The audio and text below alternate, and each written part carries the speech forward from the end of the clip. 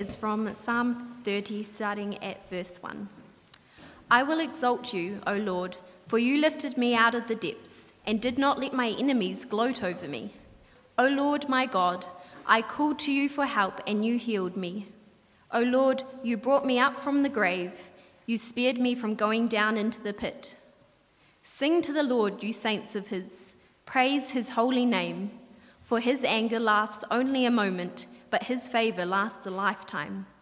Weeping may remain for a night, but rejoicing comes in the morning. When I felt secure, I said, I will never be shaken. O Lord, when you favored me, you made my mountain stand firm, but when you hid your face, I was dismayed. To you, O Lord, I called. To the Lord I cried for mercy. What gain is there in my destruction, in my going down into the pit? Will the dust praise you? Will it proclaim your faithfulness? Hear, O Lord, and be merciful to me. O Lord, be my help. You turned my wailing into dancing. You removed my sackcloth and clothed me with joy, that my heart may sing to you and not be silent. O Lord my God, I will give you thanks forever.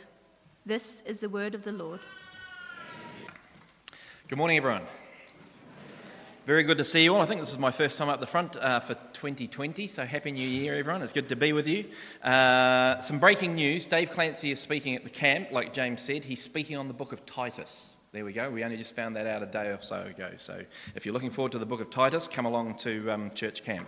And I hope you're looking forward, like me, to looking at the Psalm. I love the Summer Psalm series that we have at St. Stephen's. It's a great opportunity to look at a part of the Bible which is quite often deeply personal. A lot of the Psalms really reflect things that we go through in our lives, and that's one of the reasons it's been such a blessing for Christians down through the years. You're reading things that we ourselves are experiencing, and hearing it put into words often brings just some great balm to our lives at times that we need it. To do it at the beginning of the year is always good, because who knows what this year will hold before us. And it may well be that this psalm isn't what you're experiencing at the moment, but it might be in a couple of months or in 6 months or those sorts of things. And I thought the music team always do a great job, but Aaron and Grace have picked some great songs this morning that really reflect the wonderful truths in Psalm 30. And I hope you've picked up on that too. Let me pray and we'll get into things. Heavenly Father, we thank you for a beautiful morning this morning. We thank you for Sundays and the chance we have as brothers and sisters in Christ to gather together. And we pray, Lord, that you would be with us now as we spend some time looking at Psalm 30, the psalm of your servant David. And I pray that you would speak to us afresh through these words, through what he went through the way he expressed it. And we pray that in spending this time this morning looking at it, you may deepen our love for you. We may come to a greater trust and confidence in you, the God who is mighty. And we pray that that would encourage our hearts and minds, not just this morning, but through the course of this year and the days ahead. And we pray these things in Jesus' name. Amen. Well, in the last few years in the movie business, it's all been about superheroes. Whether it's the Marvel Avenger blockbusters or the DC Batman and Justice League films, superheroes have dominated movie tickets, TV shows, streaming platforms. If Disney gets the Marvel ones, then suddenly everyone leaves Netflix to go to Disney. Comics, toys, games, they seem to rule. They're so big now that programs are being made on how the superhero genre has risen to the top of the entertainment business. Now, I haven't watched any of those programs on how they've risen to the top of the entertainment business, in part because I think it's fairly straightforward why they've become so popular today. Firstly, escapism. There's a certain amount of escapism in superhero movies, isn't there? We want entertainment in our entertainment. Some entertainment is so preachy and dour and down. What's more entertaining than fantastical beings with incredible powers? But secondly, there's a kind of sense that for all human beings, superheroes are our ideal. They're what we wish could happen. We would love it if we got into a pickle to be able to turn to Superman and have him save our day. We would be really pleased if in our time of need we had Wonder Woman come along to sort things out for us. Because you and I live in a world where we go through difficulties and troubles, and often we feel as if there's nowhere to turn. We need help, we need advice or support or security or stability, and we look desperately for someone to lean upon, someone who can give it to us, only to find that we're surrounded by no one, or by people that are not dependable, or who can't do the job, or can't be trusted, or who don't care about us. You and I live in an age of broken families, so we've got less support from family members. We live in a time of corruption and institutions and people in power. So the people that we would often look to for help or support are corrupt. We live in a time of fake news, so that we don't even believe that journalism will call things or people to account. We have relationships that stagger all over the place. To whom can we turn when we're desperate for help? Who can we count on? Who can we rely upon? Where can we find the advice, the encouragement, the security, the love that all of us will need at different times in our lives? We'd love to have superheroes. The superheroes are selfless. They do things for the other person. They help the hopeless. They have the power to do something about the situations that they find themselves in. But the sad truth is, often for us, we don't. And sometimes we don't even have anyone or anywhere to turn to. Even if we do have someone or somewhere to turn to, the support, the strength, the advice we will receive from others will also always be limited in some sense. Partial at best, temporary at best. When things are at their darkest, when life is at its most painful, when the walls feel like they're closing in or the options seem like they're exhausted, where do you go to? To whom do you turn? Well, this morning we're continuing this Summer Psalms sermon series, and we're looking at Psalm 30. And we'll see that David is writing about this kind of context. He's got quite a lot in this psalm to say about this world, what it's like, and who we can turn to in the midst of it. Now, I should say, I only saw the reading for the first time before. It's missing a bit. This is very unusual for our Bible readings. If you've got your Bible open, you'll notice that there are some words written before verse 1. And in the Psalms, that's important. Sometimes with the Psalms, there's an inscription that comes before the actual beginning of the Psalm. And that inscription is part of the inspired scriptures. If you have your Bible open, what you'll see is that this is a psalm by King David.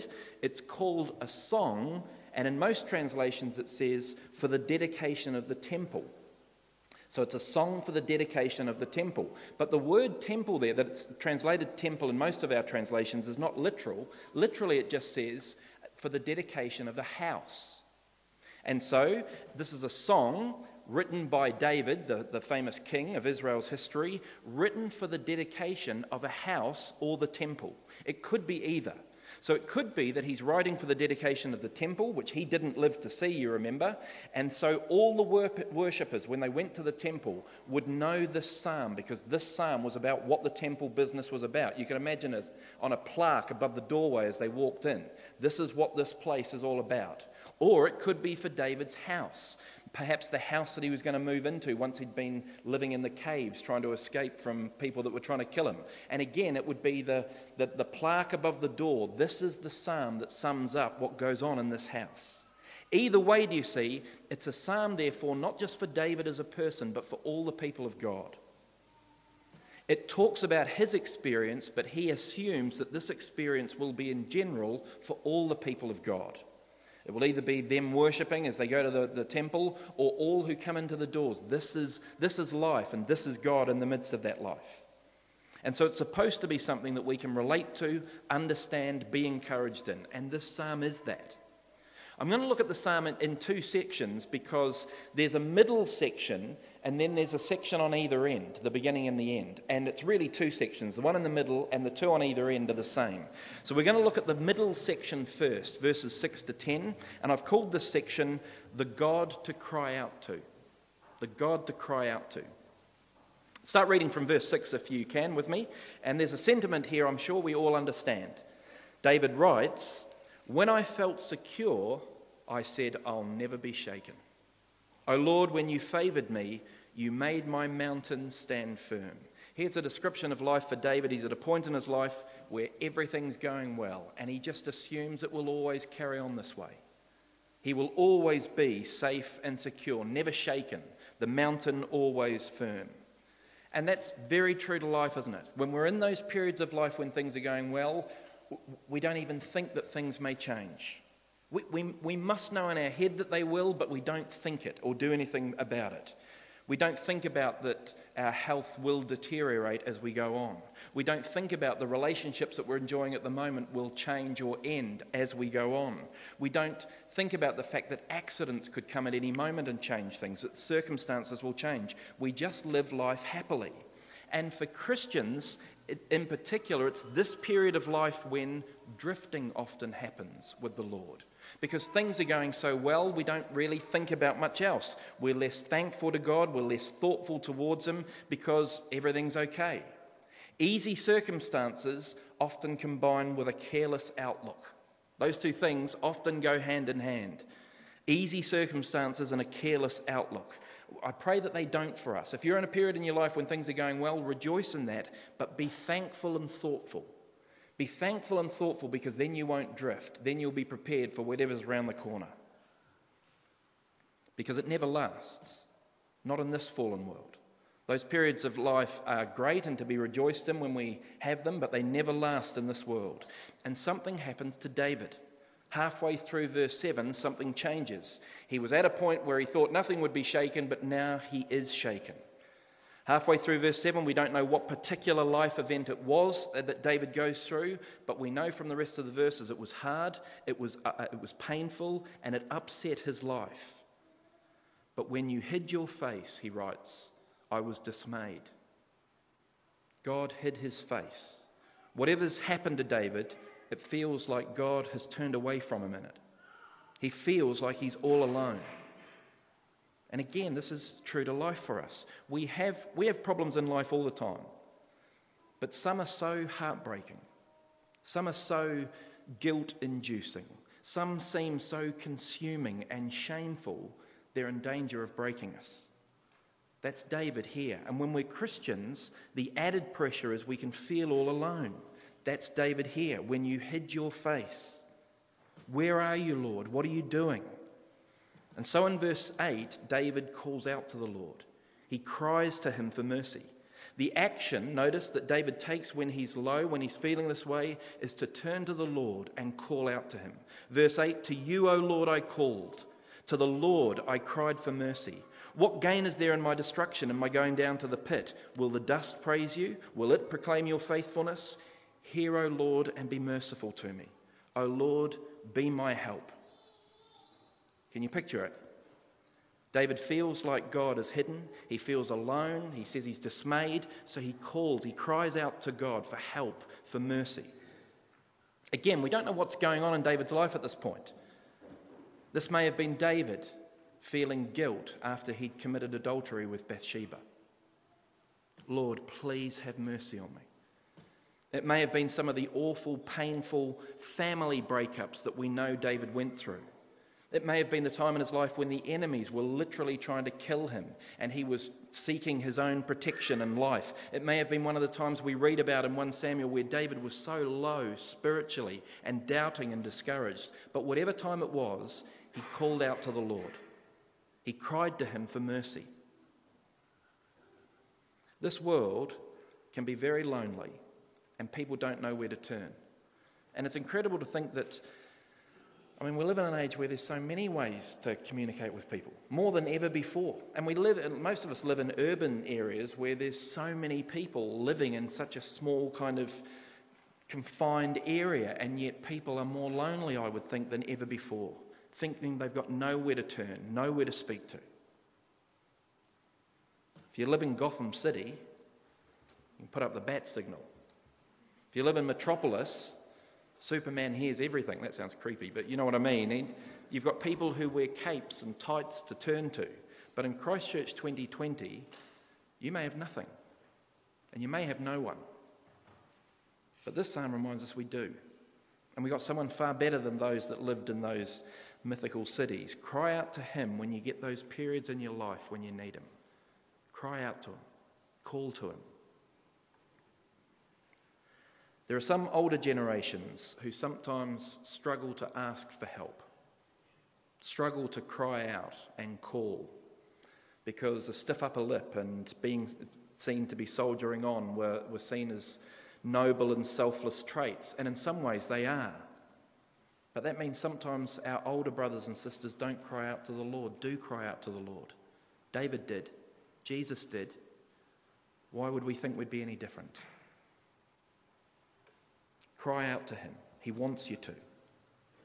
Younger generations, it seems to me, why should I just pick on the older ones? Younger generations seem much better to me at communication and sharing, but sometimes you're so busy crying out to everyone, you can forget to cry out to the one who can do something about it.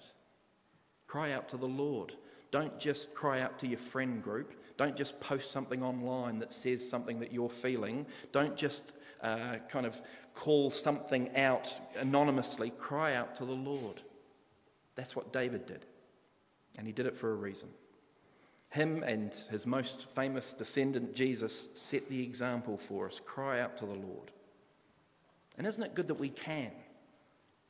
Jamie and I have been having some problems with our phone at home at the moment. Sorry to complain about this, but it's been going on for about a month. It's been going on for weeks, and it's been quite annoying. Our phone was off for a week, and we're still having problems, and you ring someone, and then you have to ring again the next day, but you can't get the same person, and nothing happens, so you try and ring. Sometimes you can't get hold of someone. Sometimes you ring, and then you want to get hold of a manager, and you can't get hold of them. Vodafone, what are you doing? I can't get hold of anyone at Vodafone, but I can cry out to the King of the world. I can't get hold of anyone to help me with my phone, but I can call out to the Creator of heaven and earth. You and I have that privilege. We can cry out to the Lord. Do it. Firstly, in the psalm, the God to cry out to. Secondly, last thing in the psalm, the God who is mighty to save. One of the wonders of superheroes is that they're able to do something about the situations that they find themselves in, whether it's by strength, whether it's by brains, whether it's by a lasso that makes people tell the truth.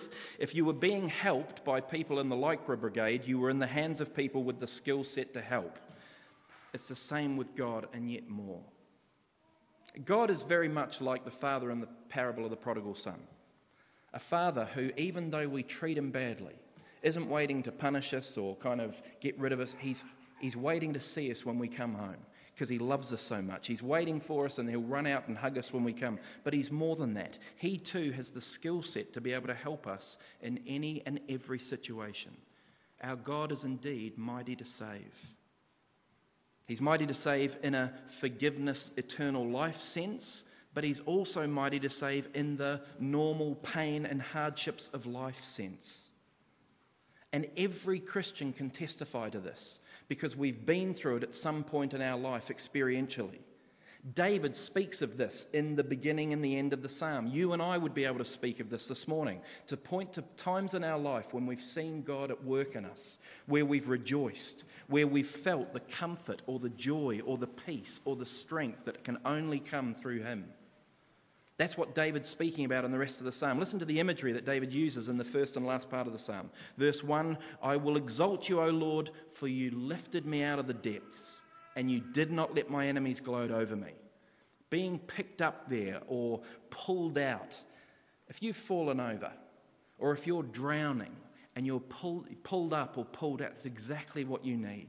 That's how he's feeling. That's what he's describing. And often it's when others see that and are mocking or scorning or abusing you, that makes it even worse. Not now. The Lord did not let my enemies gloat over me. Verse 2, O Lord my God, I called to you for help and you healed me. O Lord, you brought me up from the grave. You spared me from going down to the pit. Here the language is about the healing and being spared from death that God has done for David. His God is mighty to save. And so David encourages all who enter the temple or all who come into this house to sing praises to this wonderful God. Verse 4, sing to the Lord, you saints of his. Praise his holy name. For his anger lasts only a moment, but his favour lasts a lifetime. Weeping may remain for a night, but rejoicing comes in the morning. Do you see what David knows? The good that the Lord does for you will far outlast any of the problems of this life. The good the Lord will do for you far outweighs any of the problems of this life. His anger a moment, his favour a lifetime. And we can all relate to that nighttime morning image, can't we? It's a great image. All of us have had hard nights. Nights where, I'm not talking about bad nights, I'm talking about hard nights, the worst nights, the nights where we feel it will never get light again, the nights where we feel like something's changed that will never be right again, those kind of nights. And yet the sun does come up again, and for the Christian, the sun, not the sun in the sky, but the Son of God makes sure that the last word will be the rejoicing of morning, not the weeping of night. He makes sure of that for his people. They're great images in the psalm, great to hold on to and remember in your heart and in your head. Now the images continue in the last two verses of the psalm. Verse 11, you turned my wailing into dancing. You removed my sackcloth and clothed me with joy, that my heart may sing to you and not be silent. O Lord my God, I will give you thanks forever. I love the word wailing there. It's not just crying, is it? Wailing is sobbing that can't be stopped. It's uncontrollable, but here it turns to dancing. Sackcloth was what you wore. It was the material, the coarse material that someone back there worn when they were going to have ashes poured on their heads because they were either demonstrating penitence because they'd done something wrong or mourning. But the whole thing is it's about grief and sadness. But now they're clothed in joy. Not the sackcloth anymore, but joy. So much joy that the silent heart in verse 12 now sings to God. I love that phrase. I love that image. There have been only a handful of times, but there have been a handful of times in my life where I felt so weighed down by a particular pain or problem at that moment, I can't talk and I don't want to be around people. My heart is silent and you're just sitting with it. You're just with it. But the Lord worked in David in such a way that his silent heart couldn't help but sing to the Lord now. That it was, my vision of it is, it was just spontaneous. It just kind of flew out of him, singing to the Lord in joy. And again, I get that. There's a lot of Christian songs I'm not very keen on, personal confession time, but I love some, and some I love deeply. There's Rock of Ages, On the Right Day, and with the right musicians. And we've often got the right musicians right here. Thank you, St. Stephen's. There's a part in that song which I almost can't stop from singing at the top of my voice, as loud as I can, as high as I can, probably too loud, probably too high, but it just comes out of me because I'm singing it rejoicing in the God who gave his son Jesus for me. I'm singing it rejoicing in the God who calls me his son. I'm singing it rejoicing in the God who's won for me a future that I don't deserve, and I sing. And that's what David's describing here, from silence to song. That's what God's worked in him. That's what God's done through him. Because David's God, your God, my God, is mighty to save. He is mighty to save. And he continues to work in the lives of all his children. In salvation, but in all of life. I'm going to wrap up in a minute, but let me give a word to any here at the beginning of the year who may not know God in this way. Cry out to him, because there's nothing else in this world that you can turn to. There is only him. Cry out to him. He's the one that makes the difference in life. And you'll see what it means that he's mighty to save if you come to him. You'll see how good he is and how wonderful he is. When you finally know what salvation tastes like, it's sweeter than anything else. When you know what it is to be forgiven, then you finally realise the shackles you've been carrying with guilt and shame. Because forgiveness in Jesus is so good. I saw the new Star Wars movie the other day. Molly and Laura and I went to see it. And without giving any spoilers for the new Star Wars movie, there's a character in the new movies. Is it Kylo Ren? Is that the guy with the big... Yep. Kylo Ren has done terrible things in his life, earlier on in his life. And they eat him up. You can see it over the three movies. They eat him up. He can never escape what he's done. And he keeps going into uncontrollable fits of rage, and people aren't sure what's kind of set it off. Anyone who's suffered from guilt knows what set it off. There are often times in life when you blow up at someone and it's got nothing to do with that person and nothing to do with the conversation that's been happening. It's everything to do with how you're feeling about yourself and what you're wrestling with and struggling with. That's Kylo Ren. And he doesn't believe that he deserves anything good because of what he's done. And he doesn't believe that anyone who used to love him could ever love him again. And in this movie, he meets a loved one and he finally gets forgiveness. And the whole thing happens without words, the forgiveness part.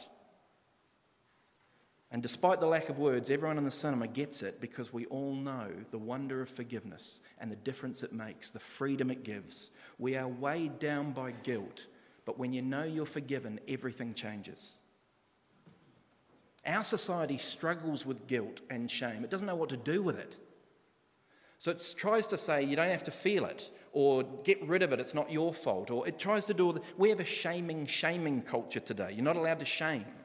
So you're not allowed to fat shame and make someone feel bad for being overweight. You're not allowed to shame them when it comes to sex, to make people feel bad for being promiscuous and doing what they want, and so on and so on. And there's some ways I appreciate that culture because I'm not into shaming if all it does is belittle someone or make you feel better because you're standing above someone else. That's an awful attitude.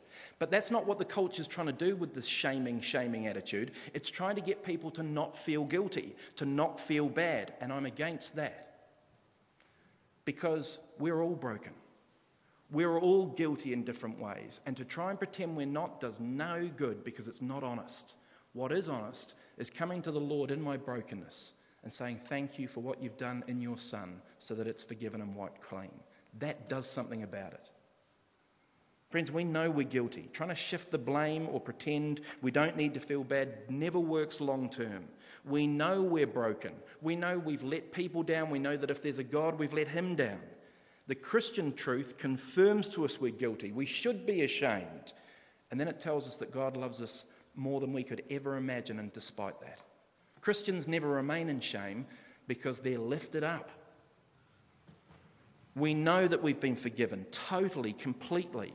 We then know that despite what we were in ourselves, we're part of God's family, his son, his daughter, and will always be with him. That's being lifted up from the psalm. That's being healed. That's what makes us dance and sing, because our God is mighty to save, and he loves you. He loves you.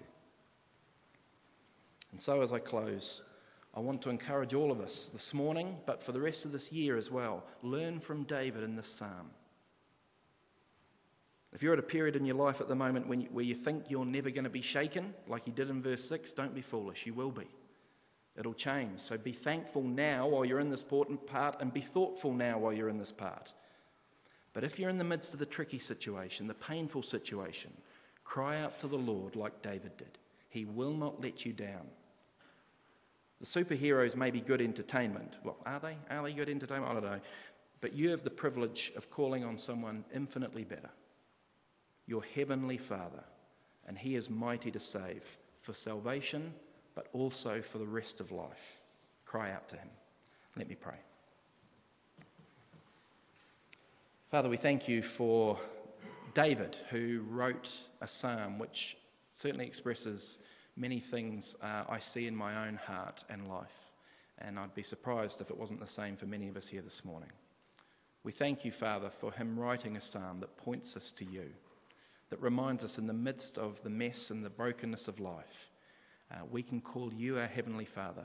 We can look to your Son as our Saviour, and it changes everything. We thank you that you are indeed mighty to save. And we pray this in Jesus' name. Amen.